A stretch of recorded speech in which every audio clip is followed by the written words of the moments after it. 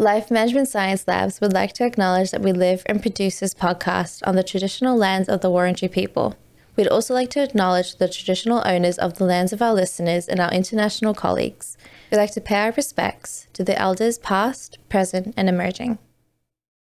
Hey everyone, and welcome to Raising Parents, the Parenting Science Insights podcast, produced by LMSL, the Life Management Science Labs. We are champions of life management science, providing structured insights informed by science and inspired by practice on key aspects of conscious living. Each week, we bring you scientific and practical insights on each element with the expert knowledge of professionals in the field. I'm your host, Dina Sargent. Now, let's get started.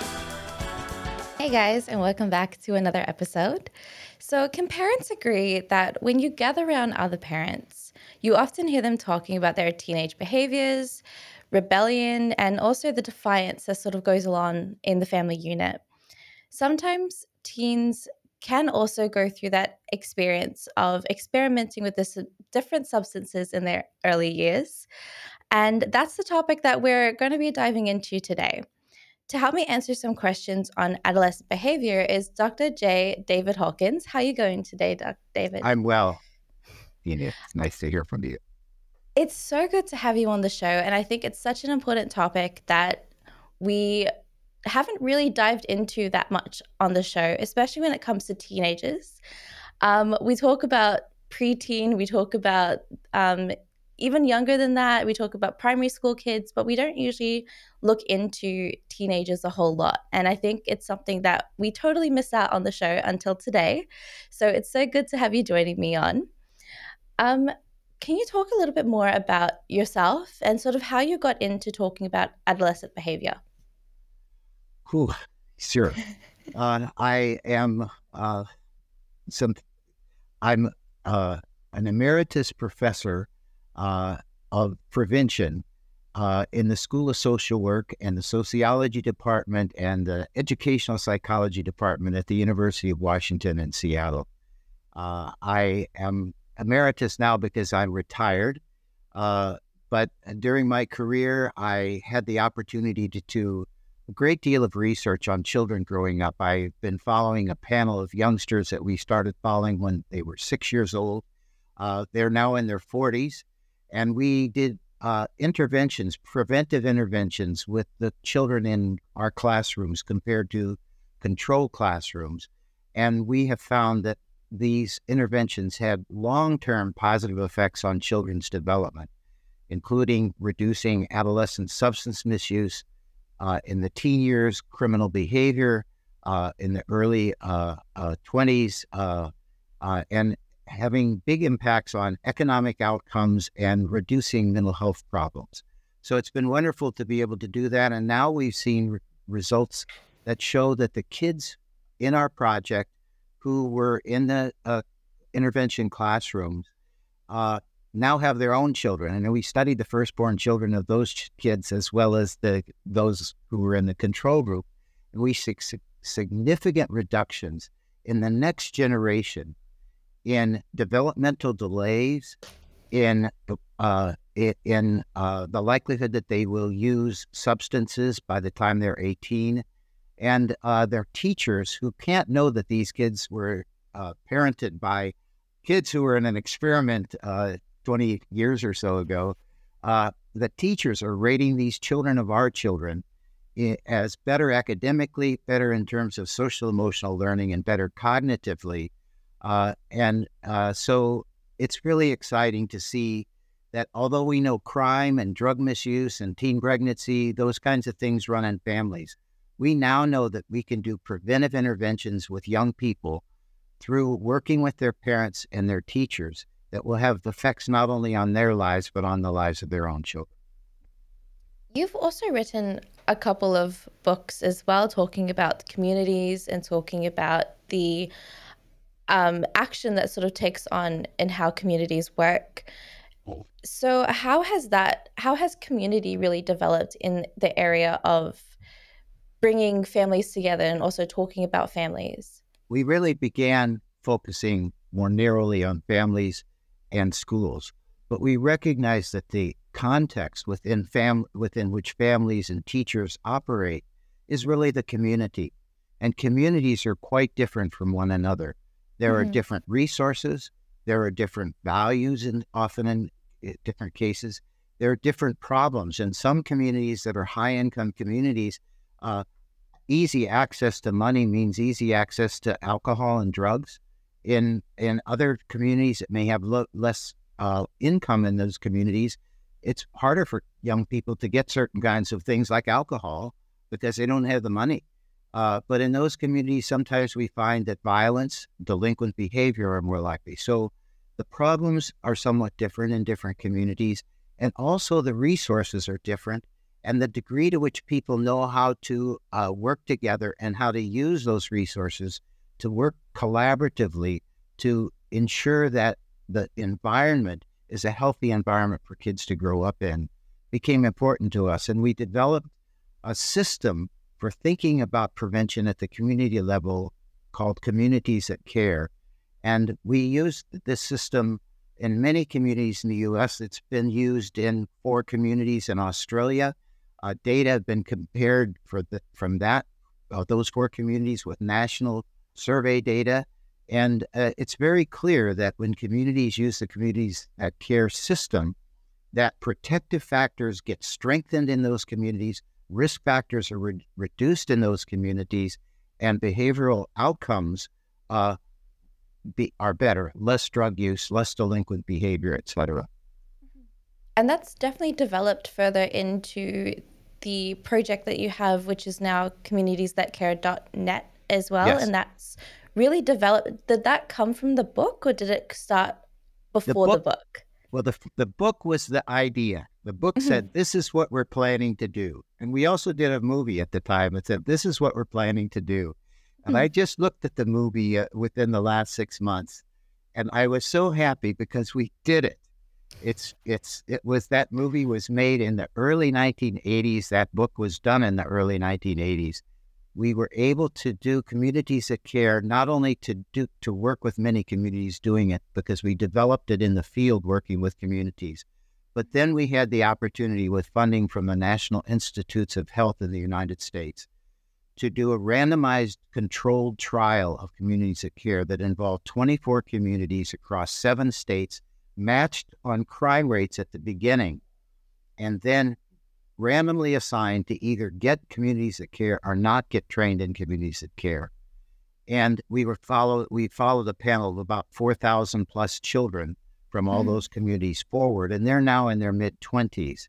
And we're seeing significant reductions, again, in alcohol and drug misuse, in criminal behavior, as well as significant increases in the proportion of young people who actually finish university, go on to university and college, as well as reductions in the state of Pennsylvania, where they do Communities that Care on a statewide basis. We've compared about half of the communities in that state where they have done Communities that Care with the half that haven't done Communities that Care. And we're also seeing significant reductions in depressive symptomatology. So when you do prevention that reduces risk factors in families and communities and schools for behavioral health problems and mental health problems, you get outcomes in a wide variety of areas that are all predicted by the similar risk factors and inhibited by the same protective factors.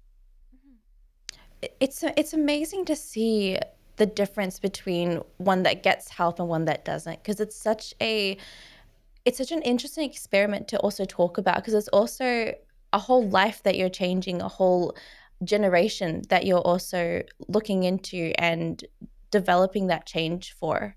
And it's community wide. What I'm talking about is not just picking or identifying individuals who are at risk or have a hard time or came from a certain background or whatever. We're talking about community-wide change. And when I'm talking about these differences, they're population level differences, the proportion of the population that has problems with drugs or alcohol compared to the proportion in a controlled community that has those same problems. So we're really making change at the community level, and that's why we call it community secure, because it's a widespread intervention. It's amazing hearing about the work that you do and hearing about the communities that we're looking into today, and also the idea of the substance use being changed. And I think that's such an important thing because it really relates to what we're talking about. But before we really dive into it, we love to start off with a little icebreaker just to get to know you as a person before we get to see you as a professional, just taking on the questions as we go along. So start off, we'd love to do a have you met sort of questionnaire and just share the first thing that really comes to your mind when I ask you different questions on the topics. So the first one is a favorite book of yours. I have two favorite books. One book is called Lonesome Dove. It was published in 1985. It was written by Larry McMurtry, and it's a book about the 1800s in the U.S. when the Wild West was still the Wild West. And there are two Texas Rangers, one named McRae, one named Call, and they are both retired. And they decide that they're going to take a herd of cattle from Texas out to the West Wyoming. And it's about that cattle drive and about that friendship between these two guys and about aging, because they're both retired guys, kind of like me. And they're trying to figure out what their lives are like and what are they doing with their lives, et cetera. So it's really about old age, death, unrequited love, and also about friendship, the friendship between these two guys. And in fact, one of the guys asks his friend, if he dies when they're way out west, will he take him back all the way to Texas in a wagon, dead, a corpse, basically, to a little place where he and the woman that he loved but never was able to marry or be with permanently, where they first got together. And this friend does it. The other guy takes him all the way back. So it's a wonderful book. If you haven't read Lonesome Dove, I think it's still a great book to read. The other one is called Speed and Scale. It's by a guy named John Doerr, and it was written in 2021. And it says it's about how do we solve the climate crisis we're in right now. And it's really a wonderful book in that he's saying by 2050, we could solve this problem, significantly reduce the emissions of carbon dioxide by electrifying transportation, decarbonizing the grid, fixing food, eating less beef. It's not only bad for us as individuals, it's bad for the environment, beef production, protecting nature and cleaning up industry. And it's really an instructive book. My family, my son is my ex-wife and I and our son, Quinn, who is 42, and our daughter, Nora, who's 37, have a book club. And we're reading this book together and trying to meet once a month to talk about it. Now I'll get back to that, but it's a great book, and it's a very timely book for people who are concerned about how do we solve this environmental problem we have of global warming. Wow, I think both books are very, very differing in the topics to talk about. I love the idea of the Lonesome Dove because even though it is written quite a while ago, it's also has the morals and has the message that's very similar to a lot of books. When it comes to unrequited love, when it comes to just that companionship that everyone really looks into, it's very similar to a lot of other books that, I mean, in any other time. So I love the idea that even though it's written quite a while ago, the message is still very much the same. Larry McMurtry was a great writer. He's a wonderful writer. I definitely will have to look him up afterwards. I don't think I've heard of him, but I will go and look him up straight after this. You'll do it. You'll like it. The next one is a favorite movie of yours. This is going to date me as well. This movie came out, I think, around 1975, and it's called One Flew Over the Cuckoo's Nest. It starred a guy named Jack Nicholson, and he was a guy who had been put in prison, and he thought if I could get out of this jail and get into a mental institution, it'd be an easier place for me to live. And he manages to do that, and he gets put into a mental institution. And he's kind of a wild and crazy guy. And there's a nurse in that institution who's, for people who've ever seen this movie, remember the name Nurse Ratched. And that was her name. It was Louise Fletcher was the actress in it. But it's just about his attempts to instill freedom and excitement into the lives of these mental patients, and her fear of his individualism and his creativity and trying to clamp things down. And it's one of the best movies ever made. In fact, it's one of the highest rated movies in the United States still to this day. It's in the Library of Congress, etc. And again, if you can get your hand on One Flew Over the Cuckoo's Nest, I guarantee you will love the movie. You will enjoy the movie. You will be rooting for the bad guys in a way, but at the same time, it's really a lovely movie, and sad in the end, but also redeeming in the end. So that's my movie of choice. I think I've seen the beginning of it, but somehow I never managed to get to the middle or the end. I love the way that Jack Nicholson comes in, because he always plays those characters that are just so crazy and so insane, but he does it so well, which is always really nice to see. And I think it's so hard for to find actors that can do so much the way that he does it. So the next one is a favorite podcast that you have. I miss the newspaper. We're moving into podcasts, and the podcast that I probably watch the most, in the U.S., we have National Public Radio, it's called. It's a private organization, but it does receive a little bit of government support, supported mostly by contributions, but they do the news, and every day there's a podcast, NPR News Now, and if I don't have time to do more than that, that's the podcast I listen to. Mm-hmm. No, I think we sort of underestimate the power of news and the power of current events that we're supposed, especially when it comes to podcasts. And it's so rare to find a podcast that really does talk about current events, not something that sort of deals with past trauma or deals with things like that. So it's nice to see that those kind of podcasts still do exist. My granddad is very much the same. He does not like anything other than a newspaper every morning, and that's always his tradition. So trying to get him to listen to something instead of read something is very difficult, but it's always something interesting to sort of talk to him about. And I think podcast, I sort of send him a few episodes every now and again on podcasts that are talking about the current events, and then he sends me clippings of newspapers. So it's a very good dynamic that he and I have. That's great. The next one is a famous role model that you have. I don't know how famous these people would be, because one of my role models was my mentor. It was the first guy who hired me at the National Science Foundation to become a staff member of the Antarctic Research Foundation. And my job then, I was just a college student, a university student. I took 6 months to go to New Zealand to help outfit scientists going to Antarctica. And the guy who hired me for that job was named Phil Smith, and he had been the deputy science advisor to President Jimmy Carter. He was also the head of polar programs at the National Science Foundation.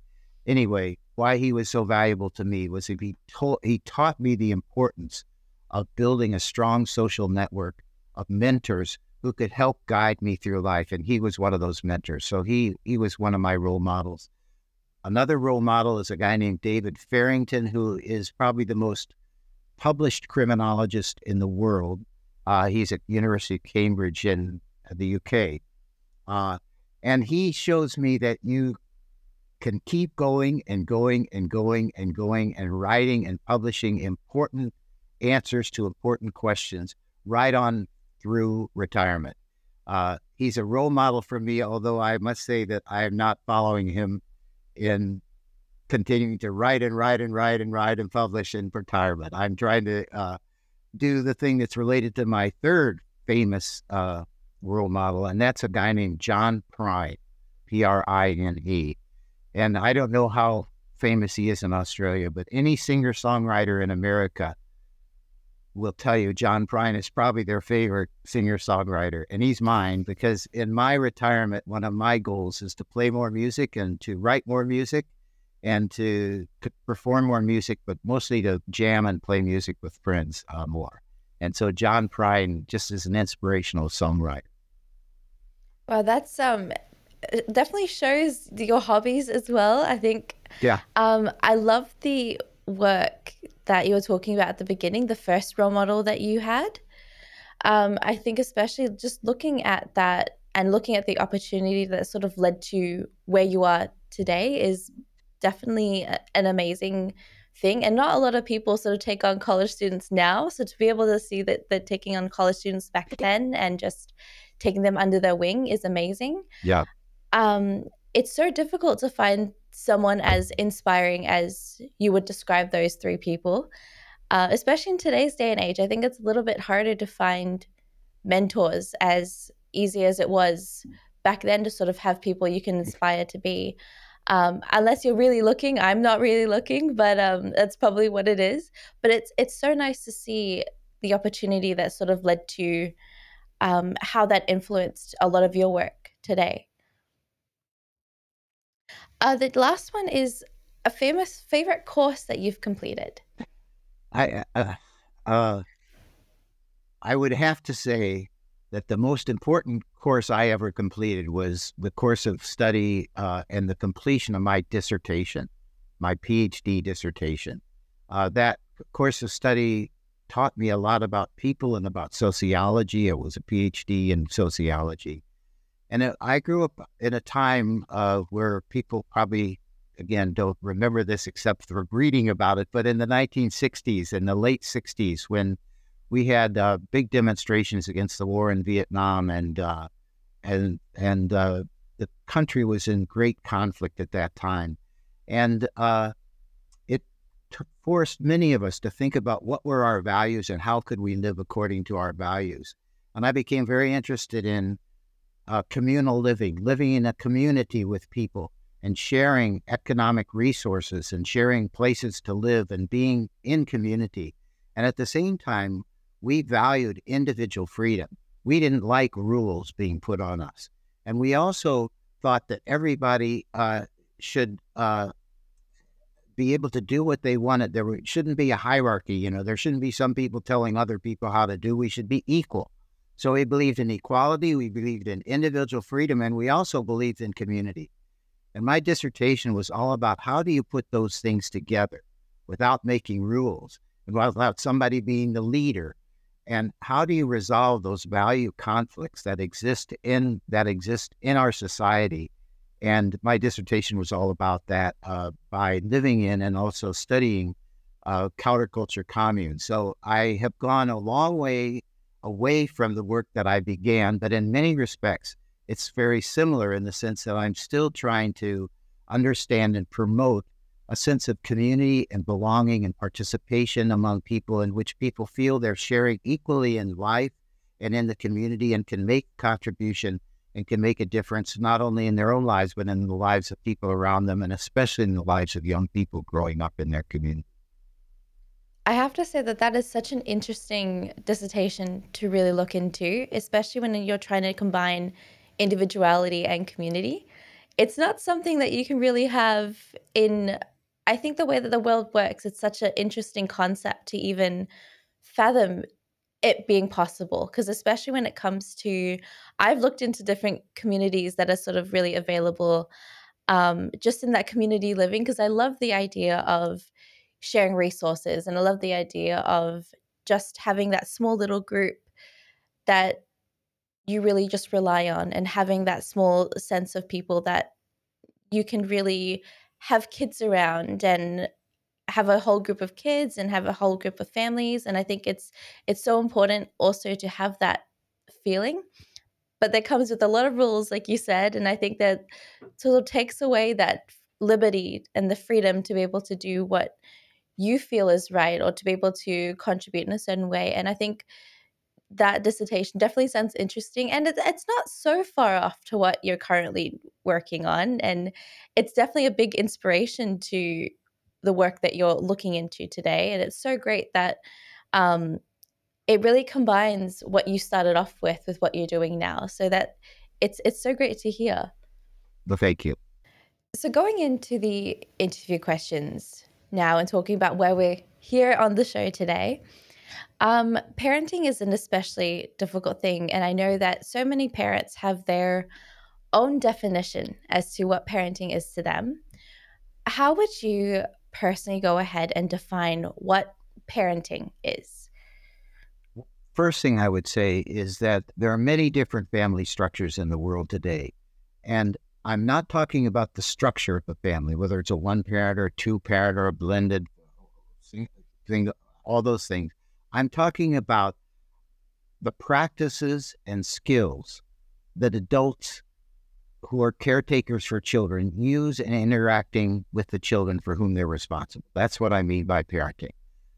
The actions and the skills and practices that people use in trying to help raise the children for whom they're responsible. And today I'm really wanting to focus on those parenting practices during the transition from childhood into adolescence as particularly useful and important to consider. Mm-hmm. Okay. So you're saying that parenting, as you would go ahead and define it, is looking into the connection between people. So when you're talking about parenting, the actual definition of the actual act, how would you go ahead and define what it is to you to be a parent? I would say it would be to engage in practices and use skills that will help promote the strength of the relationship between you and that child. And I can talk about how you do that. I will talk about how you do that. But also that encourage the young person because they feel a strong bond to you, a strong relationship to you. Encourage them to want to follow the guidelines that you set as a parent for their actions. The rules, if you will, are standards for behavior. We, as parents, have standards for behavior that we think are important for our children to grow up healthy and to not end up in difficult situations or with mental problems, behavioral problems, etc.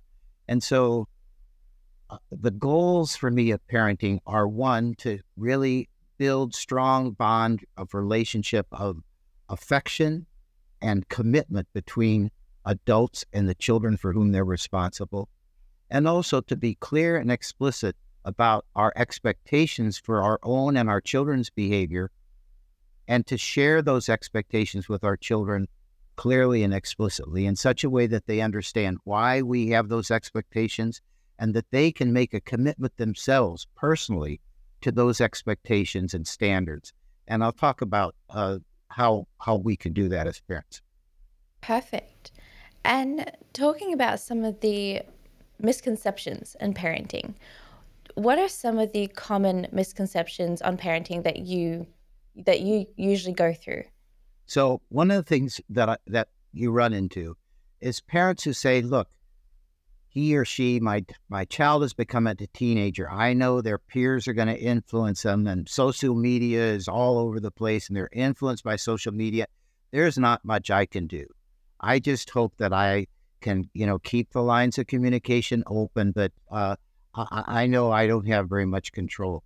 So that's one misconception, that I can't make a difference anymore. I know I made a difference when they were a younger person, but now I think I'm going to lose control to their peers and to social media.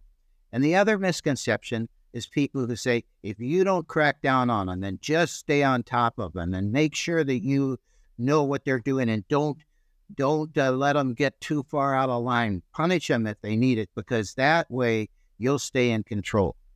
Both of those are misconceptions in my judgment. The evidence is very clear. Parents can and do make a difference in this transition from childhood to adolescence.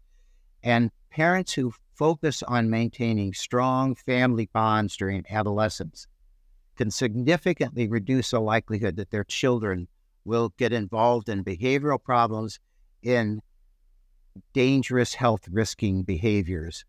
So parents can influence their children. How you parent really influences children's behavior right through the teen years. And I think a lot of parents think that they've given up because they don't think they have that power or influence.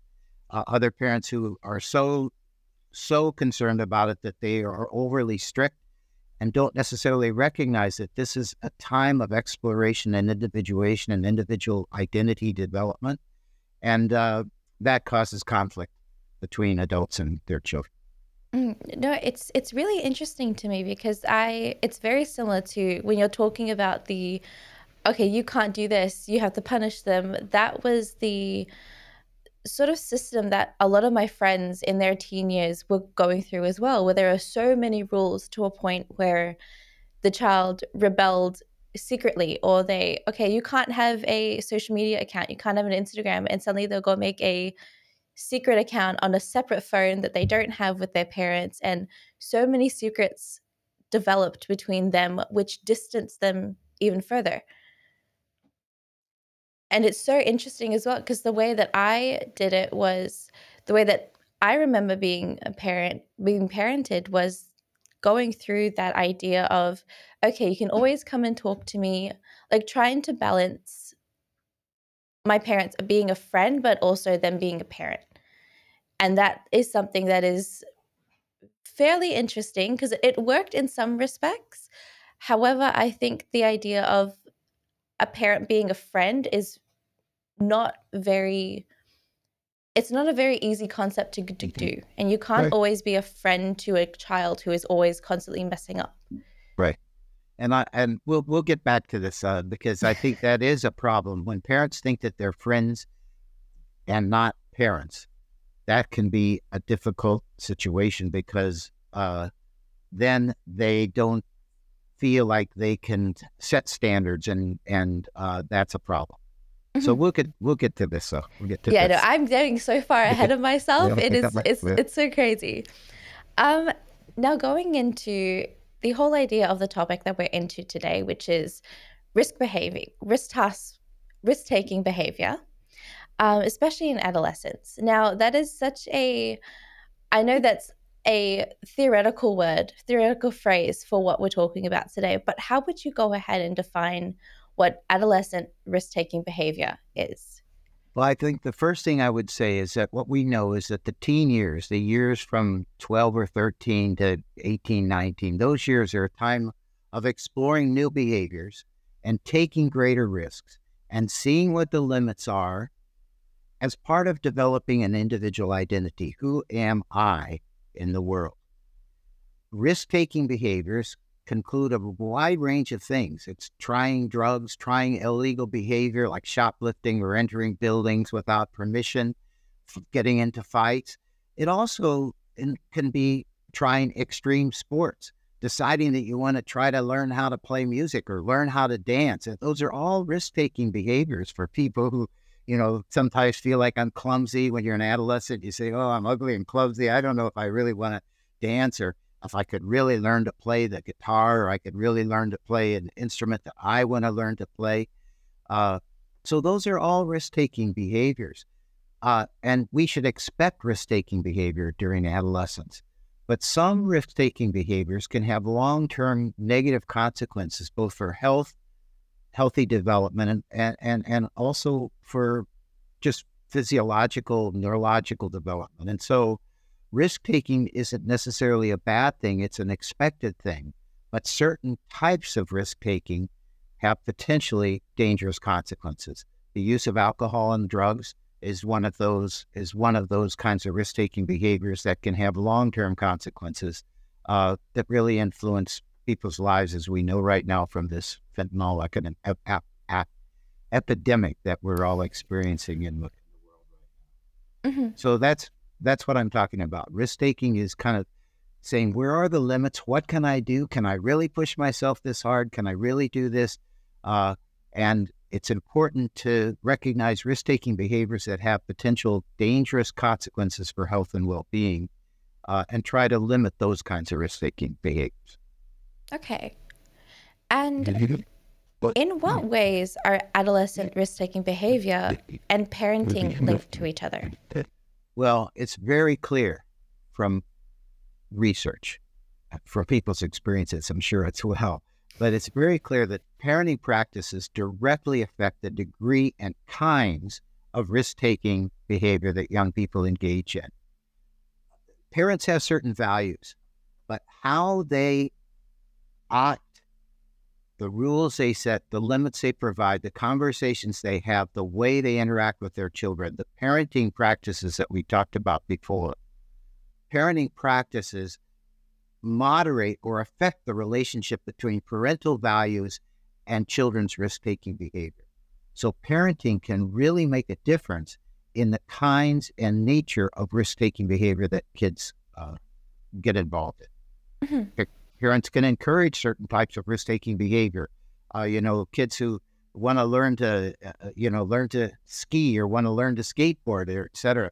Those are risk-taking behaviors. Anybody who's seen a kid on the slopes of those parks, the trick parks in ski slopes, knows it's risk-taking behavior. And anybody who's seen a kid on a skateboard knows it's risk-taking behavior.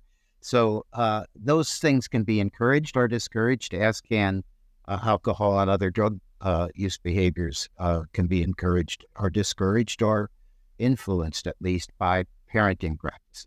So parenting practices have a direct effect on the nature and extent of risk-taking behavior by young people.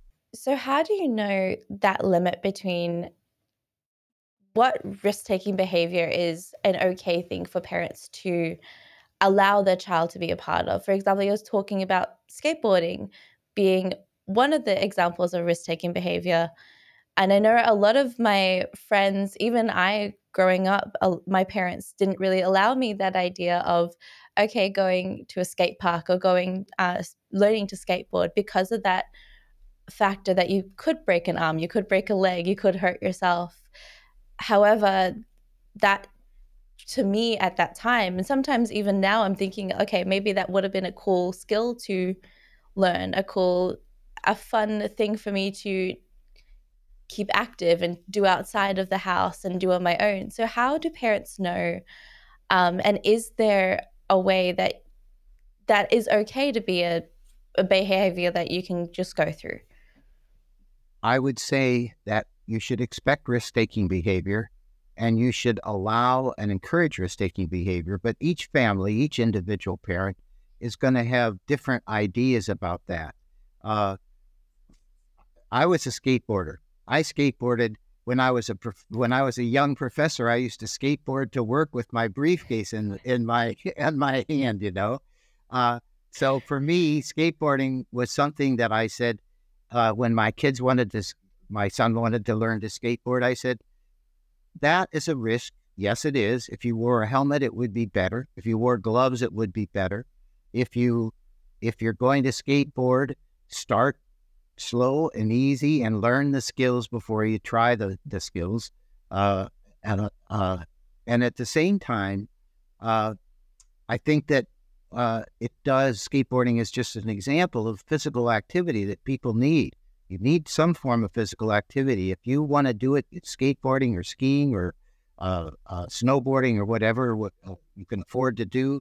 I think those are things that, yes, you can break an arm, you can break a leg, you can hurt yourself, but those things mend, bodies mend.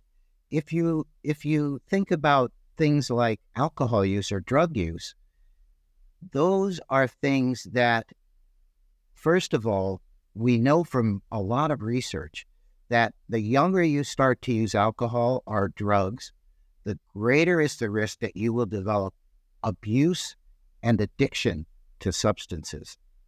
And so just delaying onset of substances that we think are illegal and acceptable for adults to use is actually a very good way to reduce risk by delaying onset, by saying, let's not start now. Don't start now. Wait until you're the legal age to engage in these behaviors. And we'll come back to this again, but I think thinking about what are the consequences of the risk that the young person is wanting to engage in, and what are the long-term health and well-being consequences potentially, is really one of the things that parents need to consider.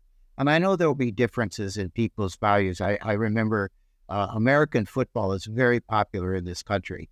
My dad really didn't want me to play football, and he influenced me enough through his parenting skills to not play football. I became a swimmer. I was a competitive swimmer. I swam competitively at Stanford, and Mhm. I didn't hurt. I didn't break anything. I didn't get any concussions from swimming. And I had a very successful career as a swimmer, at least by my standards. And I learned, and I got in good shape physically by that sport. My dad thought football was too dangerous because he knew too many people who couldn't walk or run or whatever in later life because they hurt their knees, or who had problems with brain uh, functioning in later life because of concussions that they'd experienced. Then, so those things are individual, and you need to just think about what are the potential long-term consequences, and can I help guide my child in directions that I think will have the opportunity for risk-taking without terrible negative consequences. Mhm. And this dives in really easily to the next question that I'm going to ask you, which is some of the common substances. Um, what are some of the most common substance abuse that are done in adolescence? Well, it used to be, before we really got smart about tobacco and public health, it used to be that kids would start by trying a cigarette, trying to smoke tobacco. That adults do that. I want to see it, why they do that. Makes people look cool. I think I'll try that. Used to be that tobacco was the gateway into drug use. Mhm. I think that's certainly changed in the U.S. I know less about Australia, but in the U.S. that's changed, and I would say now the gateway is often alcohol and sometimes marijuana. That's the first substance young people are exposed to and have the opportunity to use. Uh, those are all substances that can be abused, used excessively, have negative consequences. And moreover, what happens often is when people experience the reinforcing qualities of alcohol or marijuana, they say, I like that. And when they have, and we don't really know yet. We know there's a physiological difference in individuals between their susceptibility to addiction. But we don't know what individual, whether my son Quinn or my daughter Nora would have more likelihood of developing addiction. We can't predict that in advance. But once a young person has a drink of alcohol, they've experienced the effects of it. Some people say, I don't like that. I could take it or leave it. Other people say, oh, that really made me feel good. I want to do that. And for people who have that reaction to their initial drug using experiences, then when someone says, well, have you tried cocaine? It's even better. Or have you tried opioids? They're even better. Uh, Heroin is even better than these pills that you could take. You know, fentanyl, it can kill you, but boy, does it get you high. People uh, can, in adolescence, progress through a series of drugs, all of which are potentially abused, starting at the beginning, or an addictive, starting at the beginning with whether it's alcohol or tobacco or marijuana, which are the most widely used drugs. But all these drugs have potential for abuse and addiction, and there are young people who get involved in them. The social definition of these substances historically has been, well, alcohol is okay for adults. It's legal for adults. So I want to probably start there because I want to be adult-like. Uh, when I was growing up, well, many years ago, I thought marijuana was something that jazz musicians in New Orleans use. I wasn't exposed to it in high school. Today, uh, young people are much more widely available. It's much more easy to have access. And so that's a substance that's obviously much more widely used and potentially much more widely abused uh, Mhm. because of its social definition.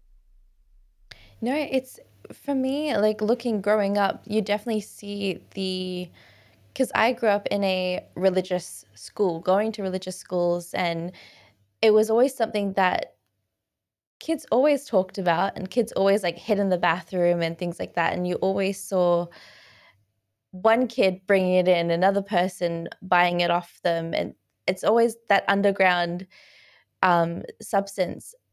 But it was such a, especially being in a religious school, it was something that was never spoken about.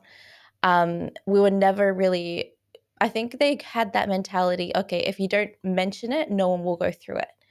And that was such, like, even now thinking about it, I'm like, the more that you don't talk about it is the more uneducated they are going to be about it. And the more that they're not going to see the behavior that they can develop because of that. Like alcohol at a young age, that's why there's a certain limit that's allowed to start drinking it, because there's that development, especially kids are still developing. We still see teenagers still developing in their brain, and that substance use can really affect how they are.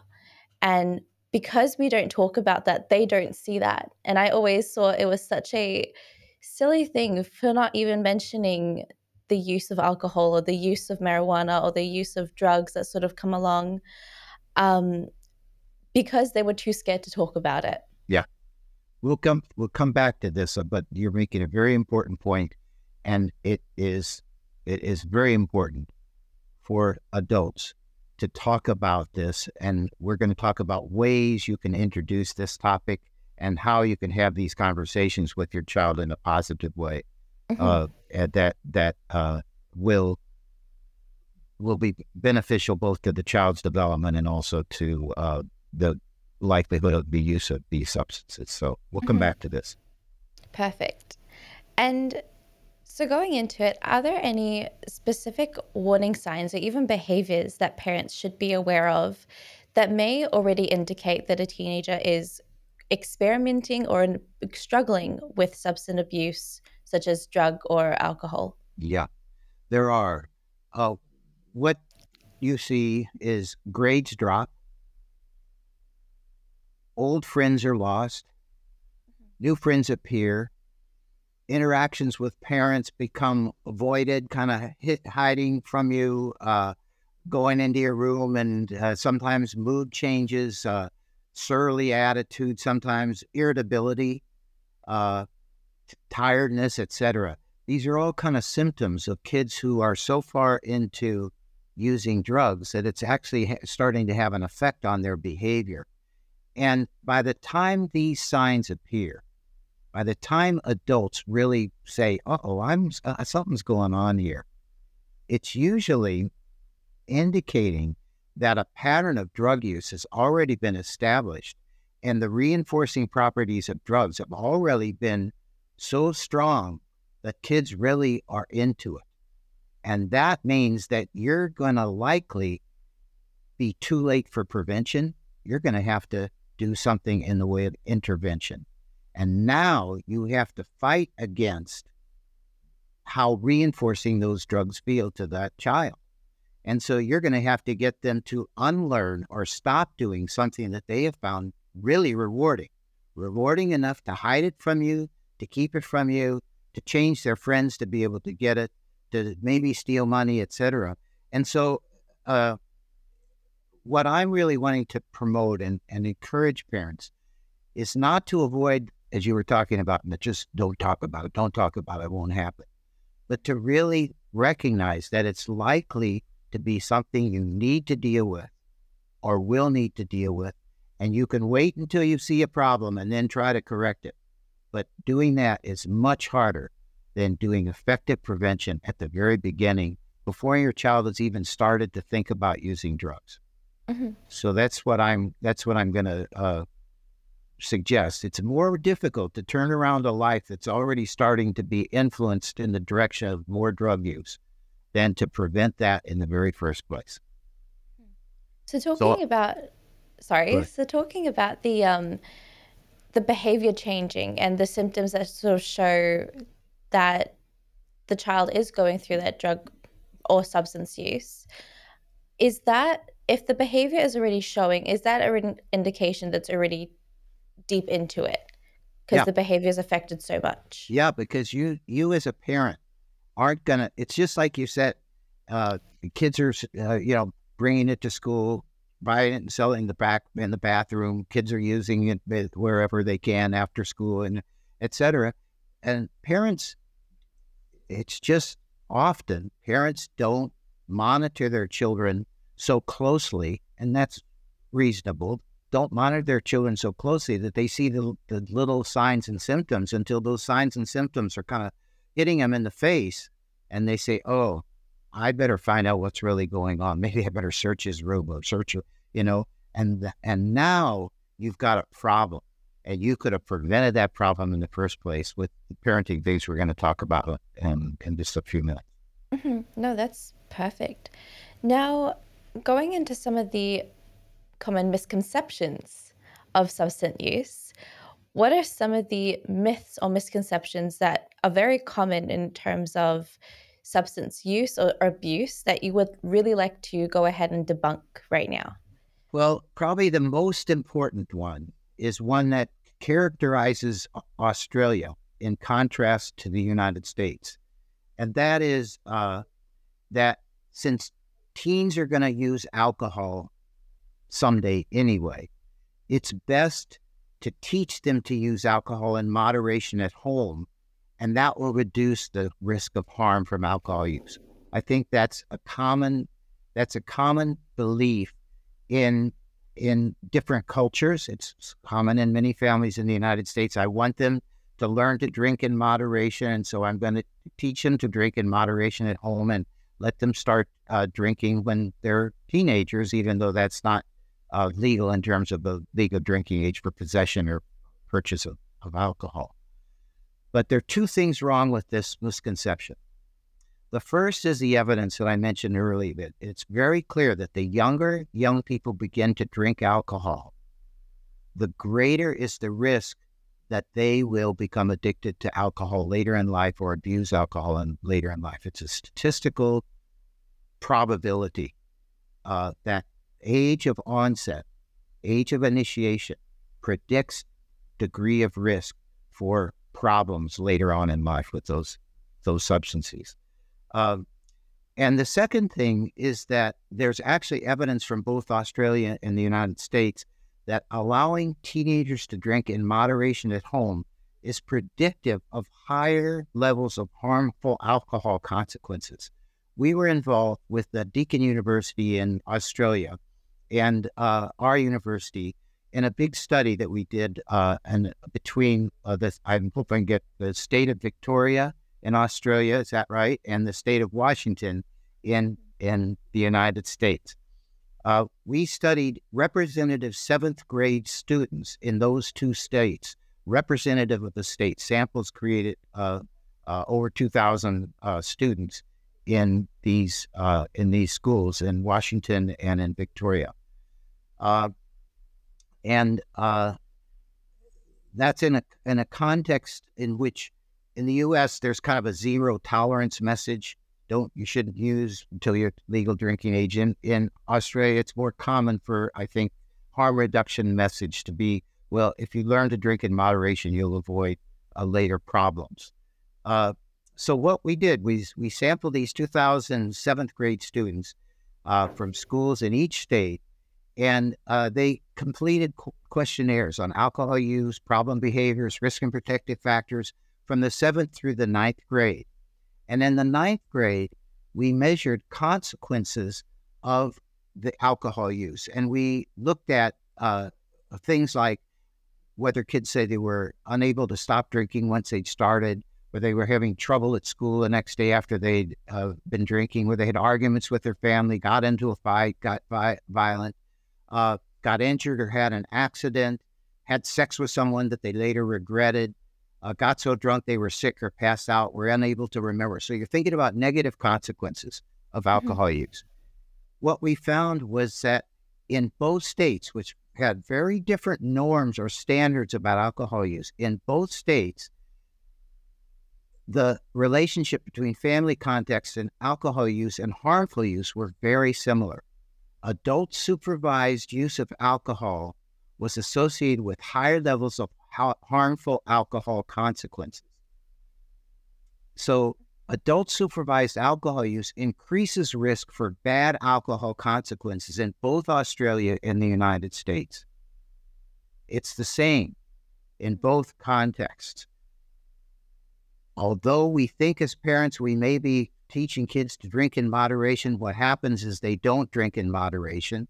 They've learned to drink in moderation, but what we see often here in the U.S., kids who maybe learn to drink at home, when they get to college, they go wild.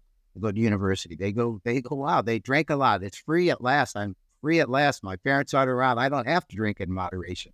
And so I would say one of the misconceptions that many parents have, both here and in Australia, is that if I just teach them to drink in moderation, they'll drink in moderation and that they won't have negative consequences from alcohol use.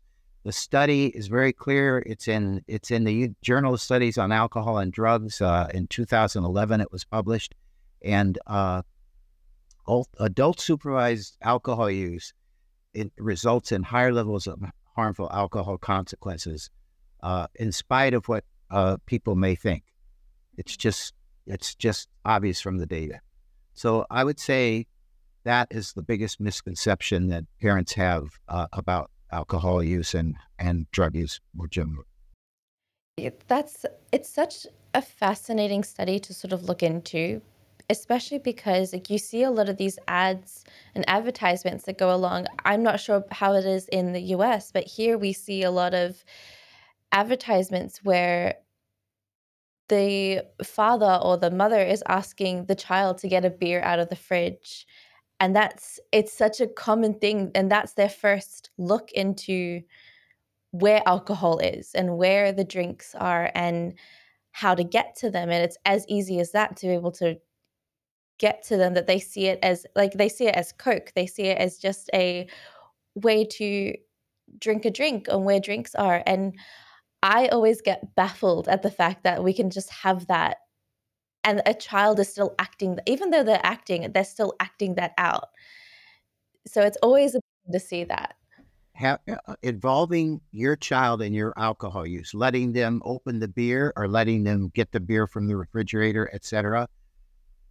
It's bad business. I don't mean to say bad business. It's just increasing the likelihood that that child will start using that substance earlier because they've already been exposed to its use and involved in their parents' use of it. And so they think, well, I'm part of this, and so I'm going to do this. So supervised alcohol use or asking your kid to get a beer from the refrigerator or light your cigarette or pour the beer for you or the glass of wine for you, all those things are not good in terms of they do increase the risk that the child will start using early, and that early initiation will have consequences, as we saw in the study from 7th to 9th grade in both the U.S. and Australia. And now we're going to be looking into some more of the strategies. And I know that I've jumped the gun in so many questions prior to this in terms of what we can do as parents. But what are some specific parenting practices or strategies that have been shown to be particularly effective in preventing adolescent substance abuse? So there is a tested and proven foundation for effective parenting to reduce health-risking behaviors of all kinds by teens, and it's called the social development strategy. And there are 5 keys. If you have 5 fingers on either of your hands, you can remember this. And this is how simple our theory of human behavior is and our strategy for helping parents be effective in reducing risk for their children. The first thing is that teens need opportunities for active involvement in the family, both in decision-making and in important family functions during adolescence. And we'll come back to how we do these things, but I just want to get the general idea. So opportunities for active involvement. If your home is a motel where the kids get fed, have a place to sleep, but boy, you're saying you just work on your schoolwork. You don't need to be involved with this family. Just do your schoolwork. That's the most important thing you could be doing. If you don't involve that child in helping to make decisions about the family and in family activities, you are creating opportunities for active involvement in the family. The second thing is kids need the skills to be successful in their opportunities. When we first started to do this strategy in our family, we decided we would divide up the chores around dinner time. And my wife said, okay, I'll continue to cook for a while, but everybody's going to learn to cook at some point. I said, I'll wash the dishes. My daughter was young at the time. She said, I'll set the table. My son said he would clear the table after dinner, and we would do these things. And we started this. And the first night after we started this, my wife came down to the kitchen the next morning, and she said, Dave, I thought you did the dishes last night. And I said, I did do the dishes. They're all clean, Maureen. What's the problem? She says, look at the counters. And I said, what about the counters? And she said, well, there's milk stains and some plastic bags and crumbs on the counters. When you do the dishes, you wipe the counters as well, Dave. I was the dad. If I, as the father, don't have the skills to wash dishes to my wife's standards, how do I expect my child to do that unless we teach them the skills? It's not a hard skill to teach, but you got to teach the skills. So the first thing is opportunities for active involvement. I could say I'll wash the dishes. I have the opportunity. But I needed to be taught the skill by my wife that I had to clean the counters as well as wash the dishes as part of that job. We need to teach the skills. The third thing that young people need is to be consistently recognized or reinforced for skillful performance. We need to reward or recognize effort. If I tried, improvement. The second day I did better on the counters than I did the first day. Still, good job, Dave. I love to hear that. And the third thing is achievement. So if we recognize effort, improvement, and achievement, something different happens for children. They start to feel affection for the people who created the opportunities, skills, and reward or recognition for them. They start to feel bonded to the person who did that, whether that's a parent, whether that's a teacher in school, whether that's a youth worker or a coach. If you provide opportunity, skills, and recognition and reward for young people, they start to feel affection towards you, attachment towards you, and they feel committed to you. They don't want to let you down. That's called bonding in the social development strategy. That's the fourth element. The fifth element are clear and explicit standards for behavior. Bonding provides the motivation to live according to the standards for behavior offered by that social group.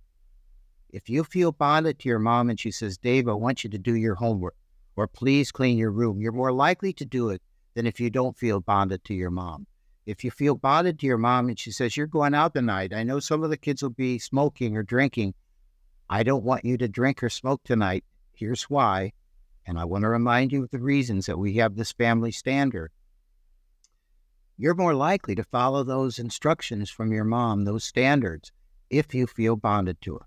So the whole thing about prevention is create opportunities for active involvement in pro-social life, create the skills, teach the skills to do that, recognize and reinforce effort, improvement, and achievement, and kids will become more bonded to you. This works in workplaces as well, works in school classrooms, it works in all social settings. And when you feel bonded to someone, you're more likely to live according to their standards. And so that's the social development strategy. And thinking about that in all family interactions is really important because, they used to talk about a war on drugs. We're not really in a war on drugs. What we're really in is a battle to increase bonding to pro-social people and activities because street gangs work the same way. If a gang member says to you, hey, you want to be part of this gang? Well, what do I have to do? Beat somebody up till they bleed. That's an opportunity for active involvement. Oh, if I have the skills to beat someone up till they bleed, what happens? I get my gang colors. That's reinforcement or reward for skillful performance. And then I'm becoming bonded to a group that doesn't hold healthy standards for behavior.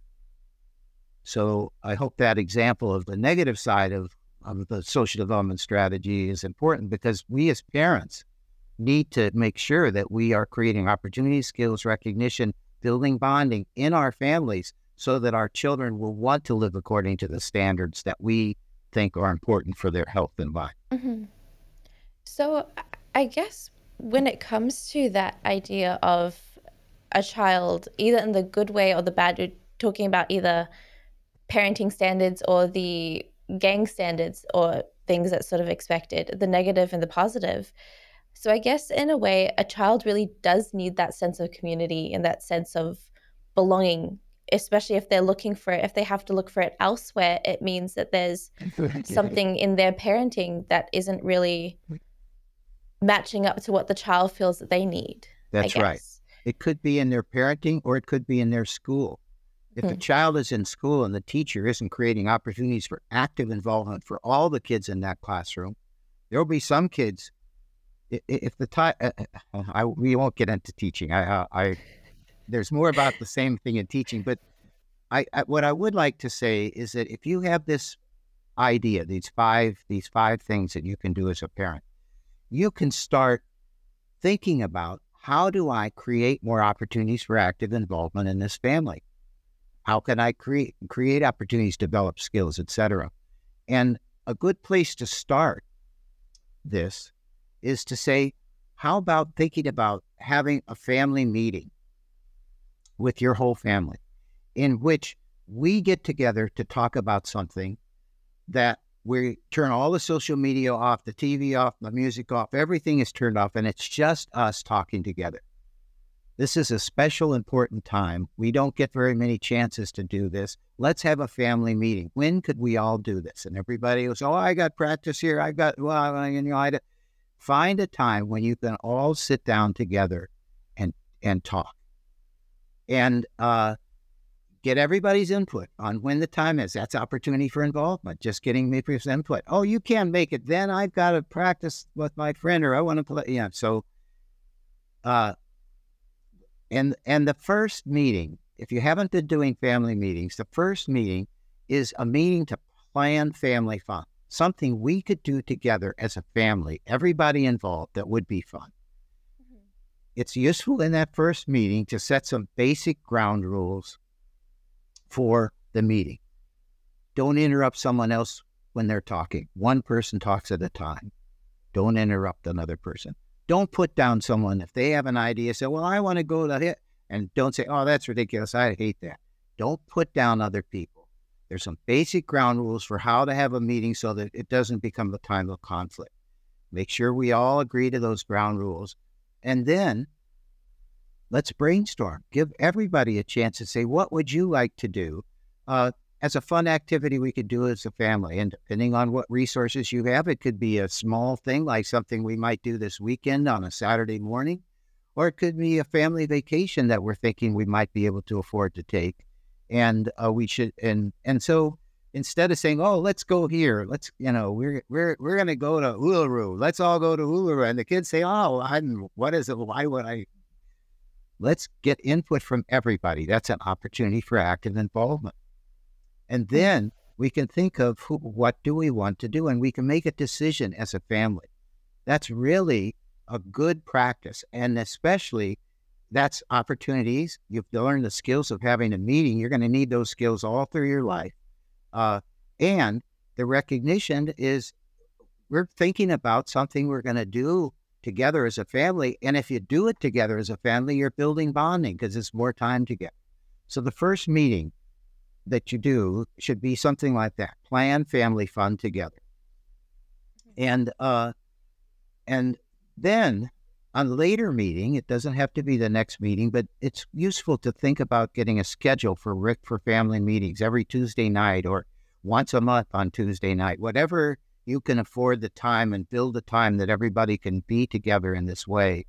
Then a next family or a later family meeting can be about alcohol and drugs, at which we say, as parents, we want to talk about this topic, alcohol and drug use.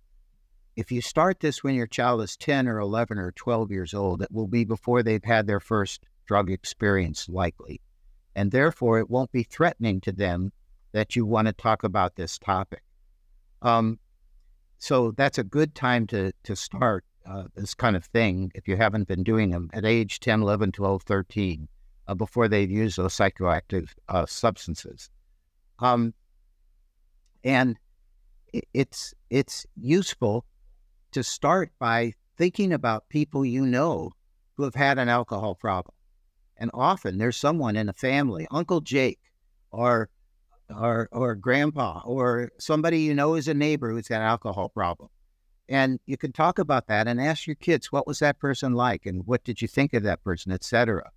And young people often describe those as not desirable activities, or, they didn't like the way that guy was, it smelled bad when he was talking to them, et cetera. And so you can then say, we would like to develop some standards for what's okay and not okay in our family, to set some standards for behavior. Let's talk about it. And the important thing is to develop a set of standards that everybody will agree to. The younger your kids are, the more likely they are to agree to your standards at the outset, because they haven't tried it before and they haven't used it before. And if we all agree that you're not going to use in the next, it's okay for dad to smoke or drink, whatever you say, adults can do this in this family because it's legal, and and we may decide that you shouldn't drink so much. Maybe we should limit our drinking as adults, but let's also set standards for you as a young person. And if the kids buy into those standards, let's also set consequences for following the standard, as well as consequences for violation of the standard. So that you don't so that kids don't have this situation where they come home some night and you can smell alcohol on their breath and you say, you're grounded. And the kids never agreed to that in advance. If you agree in advance on what the rewards are for keeping the policy, as well as what the punishments are for violating the policy in advance, you're not going to get so much feedback from your kids about, that wasn't fair. You never said that was what was going to happen.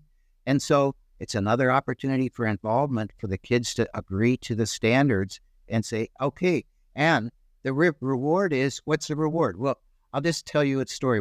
We did this when our kids were little, much younger. And when my son Quinn was 15, we were cleaning up after dinner in our house. And my son, he had agreed not to drink when he was 14, 13. And he was 15 now. He was learning to drive, getting a driver's permit. And he said to me as we went into the kitchen, he said, Dad, I'm going to start drinking.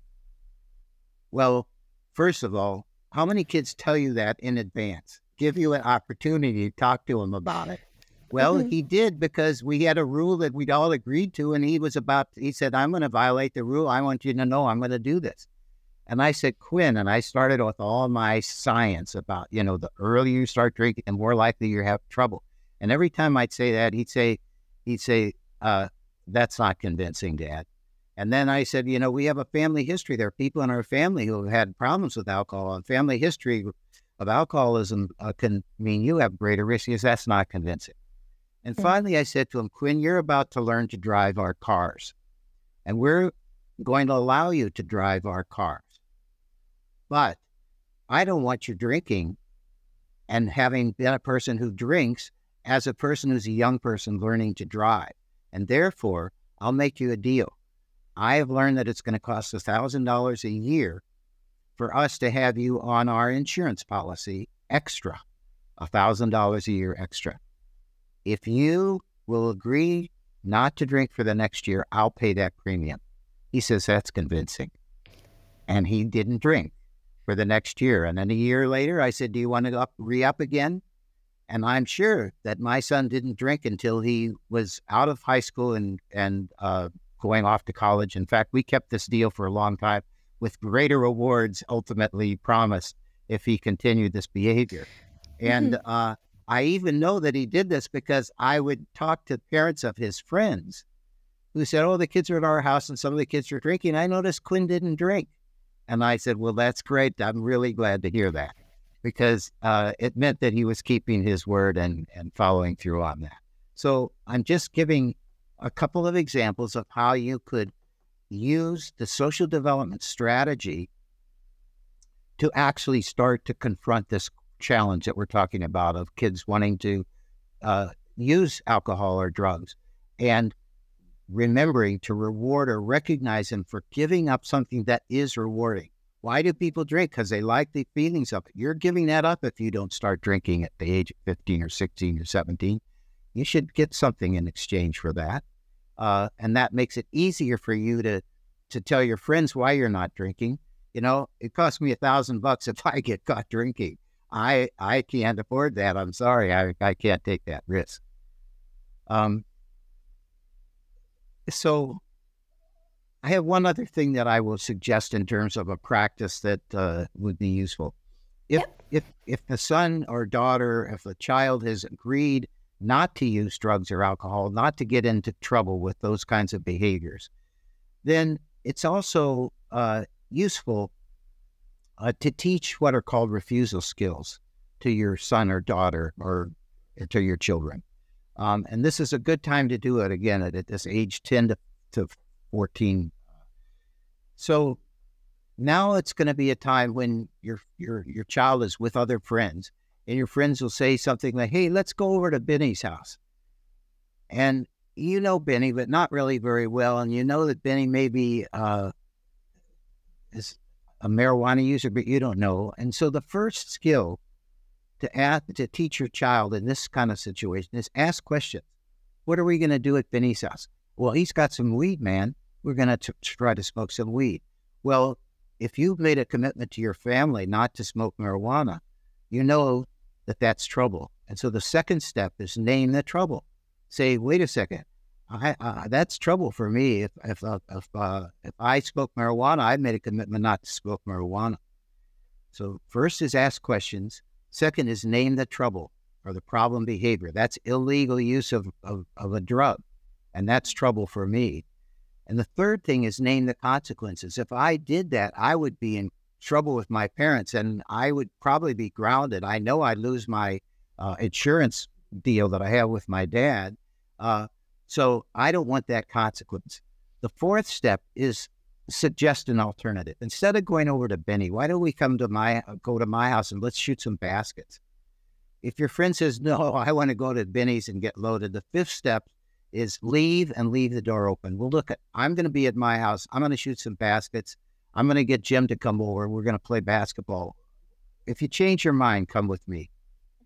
What that does, teaching those 5 skills, ask questions, name the trouble, name the consequences, suggest an alternative, leave the door open to your friend to be able to join you instead. What that does is put your kid in a leadership position. He or she is not saying, no, I can't do that. That would be wrong. He's saying, I want to do something else that's fun. Why don't you come my way? So it puts them in a leadership position. It allows them to have fun and still have a good time and not do something that risks their health. And so those are just some examples of parenting practices. One last one. When your child is entering adolescence, divide up roles in the family. There's a lot of things families have to do. They have to balance a checkbook. They have to keep technology current. They have to clean the house. They have to clean the property if there is property. They have to wash dishes. They have to cook. There are a lot of things that have to be done in families. Divide up those roles. It's opportunities for involvement. It's also opportunities to learn skills that you'll need later in life. And often young people are the ones who know how to deal with technology better than parents or grandparents like me.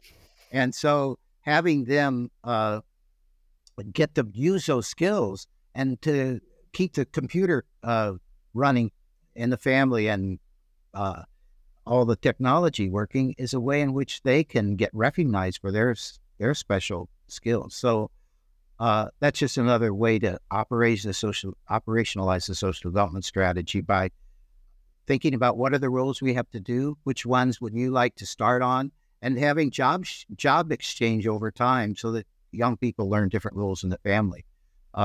It increases bonding and commitment to the family. It also increases kids' ability to feel confident of who they are and what they're capable of doing. So those are just some suggested practices. They come from a program that we developed and that has been tested independently by researchers in the U.S. called Guiding Good Choices.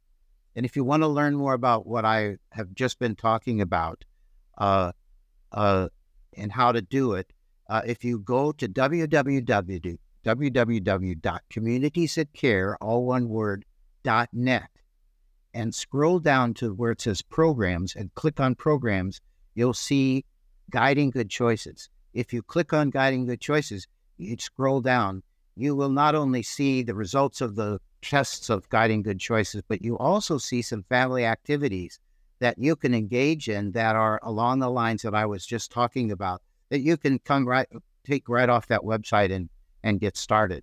And what I would say to you is, in a rigorous randomized experimental trial conducted independently by other researchers of the Guiding Good Choices program, those who got the Guiding Good Choices program compared to the control group were 41% less likely to use alcohol or marijuana than controls, 28% more likely than controls to remain drug-free through adolescence, and 54% less likely to progress to the use of other drugs like cocaine, methamphetamines, and opioids than the control group. So Guiding Good Choices provided to parents when children are 11 and 12 years old also significantly reduced the rate of increase in depressive symptoms during adolescence and significantly reduced the rate of alcohol abuse by young women through the age of 22. You can do something at age 11 and 12 that will have effects on your child's risk all the way into their 20s and beyond. So it's a long-winded answer to your question, but there are several strategies that I think people can get engaged in. Yes, no, I think there are amazing strategies in there, and especially when you're talking about the bonding aspect, like we were mentioning a little earlier in the show, there is some huge sort of connections that can really be made between, and the importance, I think, especially at the ages of 9, 10 till about 13, just when they start become a teenager, there's that huge aspect where you're probably needing to bond with them more than any other time in their life.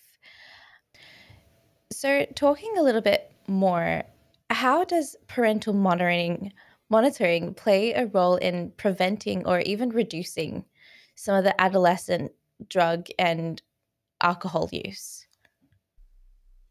Parental monitoring is really an important behavior that shows adolescents that their parents care about them, their health and their well-being. Monitoring is most effective in maintaining and strengthening bonds between parents and children when it is inclusive but not invasive. Inclusive but not invasive. Finding time to ask your child each day about how your day went, that's inclusive monitoring. It's not invasive.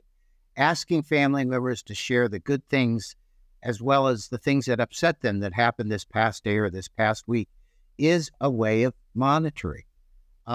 Welcoming your son or daughter home if they've been out in the evening with a hug and a kiss is a form of monitoring. You can smell if there's tobacco or alcohol or marijuana on that child.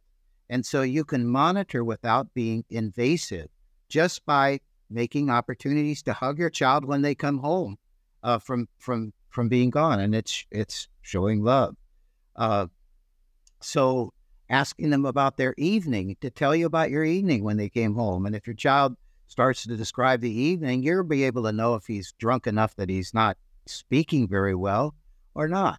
So just that is monitoring.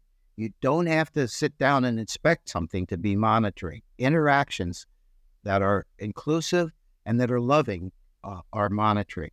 Sometimes parents may think something's amiss. Asking direct questions about behavior, have you been smoking, gives the child an opportunity to answer truthfully. And if you have a strong bond, your child may want to do that and tell you, because especially if they've made a commitment not to, they may want to be able to tell you, this is what happened, this is how it happened, etc. If parents are still concerned, They've asked directly. They didn't get an answer that they thought might be the truth. You may want to talk to the parents of your child's friends.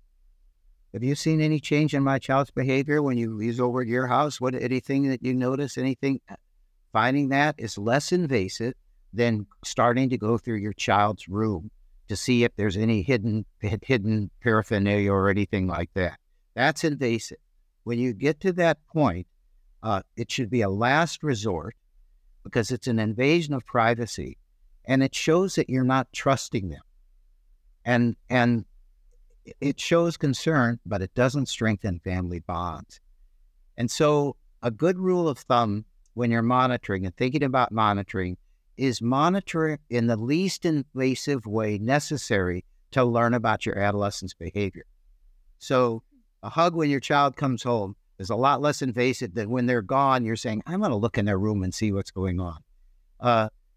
And so you may have to do that at some point in time. But again, it'll probably because you've seen so many symptoms and signs of a problem, this change in friendship, the decrease in grades, et cetera, that you maybe have a bigger problem on your hand than if you had done it a little more monitoring less invasively.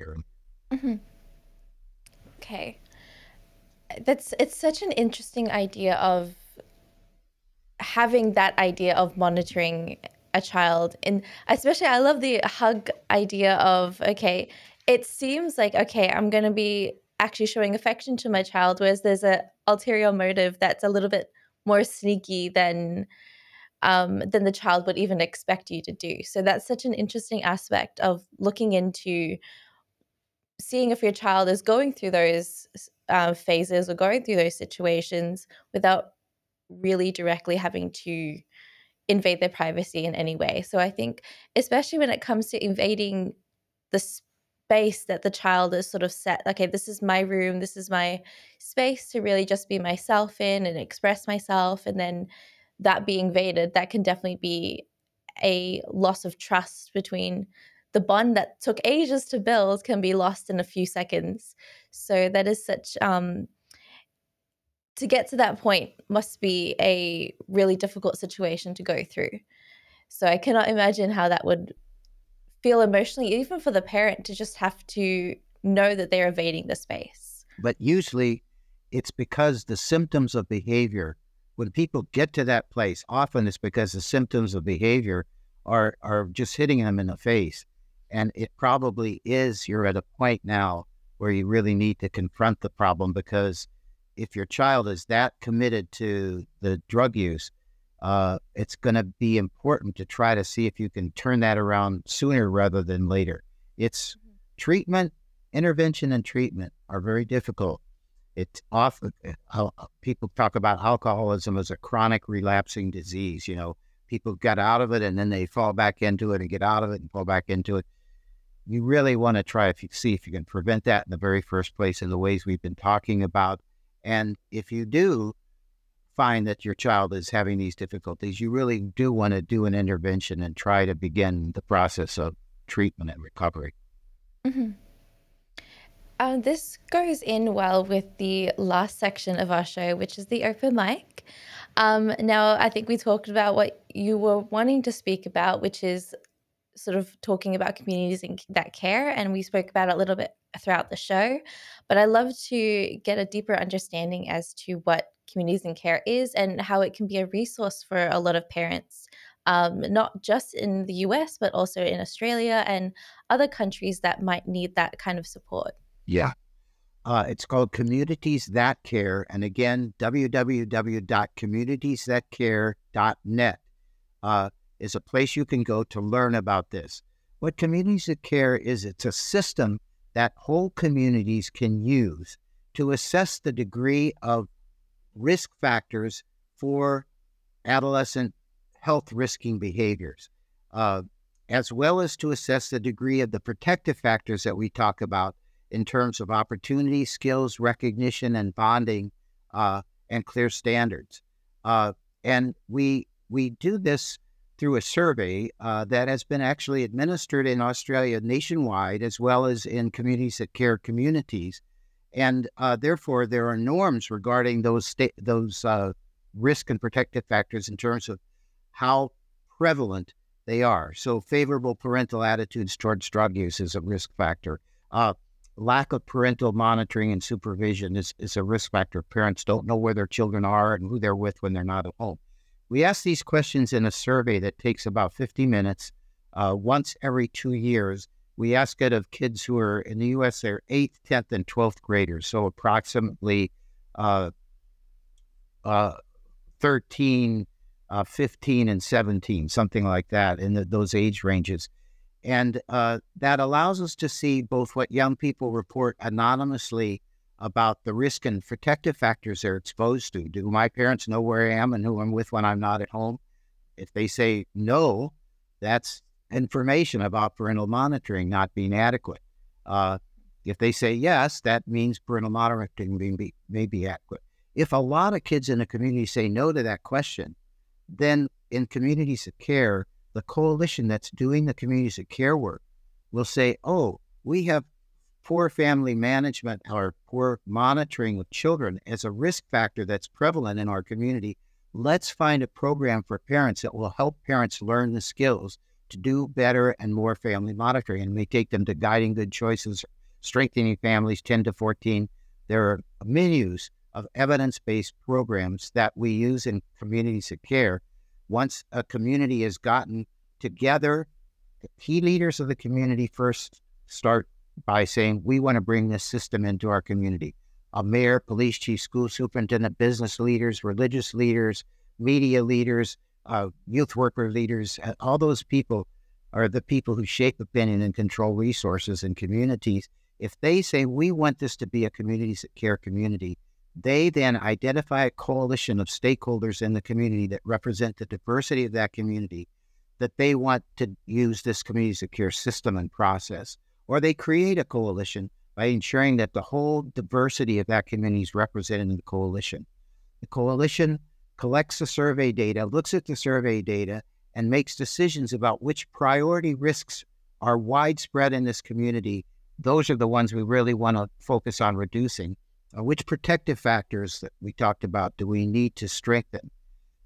Then what programs or things already going on in this community could we make more widespread or make more available to people in the community, because they're already happening here? Let's not reinvent the wheel. Let's just do more of it in more places with more families so that we get this happening community-wide.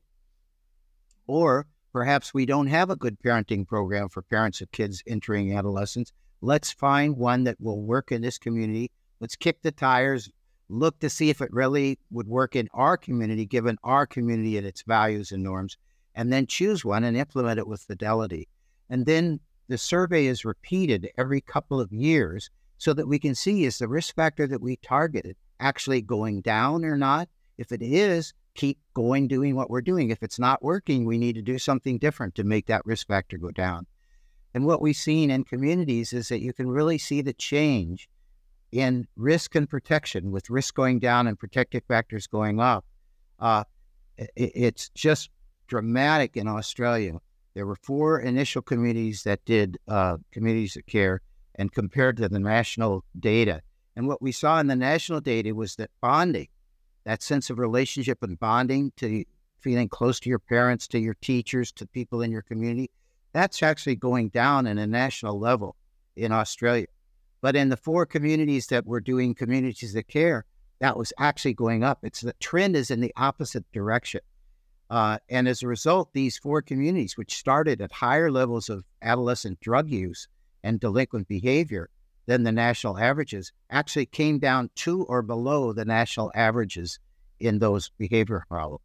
So communities of care is a system that I would really encourage communities to look into. John Toolbaroo at Deakin University is the leader of the Communities of Care Initiative in Australia. And there is a Communities of Care organization that provides training and technical assistance to communities that want to use communities of care. And I would really encourage people who want to promote the healthy development of young people to look into and get access to communities of care. And so to double check that again, it's www.communitiesthatcare.net. That's it. Okay, perfect. And we'll definitely have that down in the description in our YouTube platform, in the description down below. So if audience members would like to get a deeper look into it and peruse through the website and see, are there any resources that are also available there as well? Yes. Yeah. If you look at under programs, you'll see the parenting program, Guiding Good Choices that I talked about. And you will actually, if you scroll down there, you will actually see activities that you can do with your family. Similarly, within the communities of care system, there are good instructions and guidance for how to bring communities of care into your community and implement it successfully. So we tried on that website to really make it easy for people who are concerned and interested in promoting the well-being of young people to get access to the tools and training and materials that we've. Oh, that is amazing. It's nice to see that it's all in one place as It well. is. It's not, it's just clicks away. It's not Yeah. typing anything or anything. Right. It's very simple. It's all right there. And that is, I think, for every parent who's unable to even be away from their kids for a few minutes without things going crazy. I know in my household it does get like that, but it's so good to have that everything's just click buttons away and easier to figure out. So that is amazing. Thank you so much, David, for joining me on the show today and for talking about adolescent behaviors and even substance use and abuse. And I think it's it's reiterated what we all seem to think, what I seem to think about substance use and abuse and how parenting sort of goes along with it. It's so amazing to see that there are companies or corporations out there that are really looking into how to develop a community that really does look out for each other. And it's so interesting to see even further that there are scientific evidence that's backing up the fact that it's important to be around a community. It's important to have kids that are a part of a community, not just live in a society where it's all about them. So it's really nice to see that. Thank you. So if anyone would like to get in contact with you, David, is there a way that they are able to reach you directly? My email is a very simple email. It's my initials, jdh@uw.edu.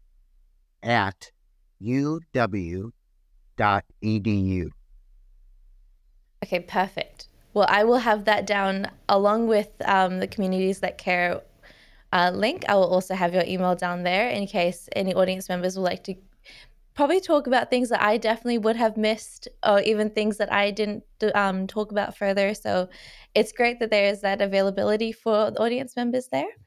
So I want to thank everyone for joining David and I on the show today and for taking part in this and talking about Communities That Care, because I think it's such an important organization to really develop even further and to bring. I'm glad that it's brought into Australia, and I'm glad that we're talking about it here, and it's something that Australia is taking part in, and hopefully more than 4 communities will take part in it and we'll be joining into it very soon. So thank you guys so much for listening, and I'll see you guys in the next episode.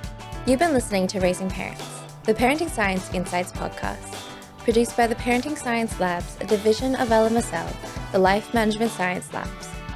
More episodes are available from 10 life management perspectives and can be found by searching LMSL on Apple Podcasts, Google Podcasts, Spotify, and other podcasting apps available on your smartphone. If you enjoyed this episode, please rate, share, and subscribe to our channel so that other people can find it and we can continue to provide quality content. More of our work can be found on our website at pa.lmsl.net, where you can join our movement. I'm Dina Sargent, and thanks for tuning in.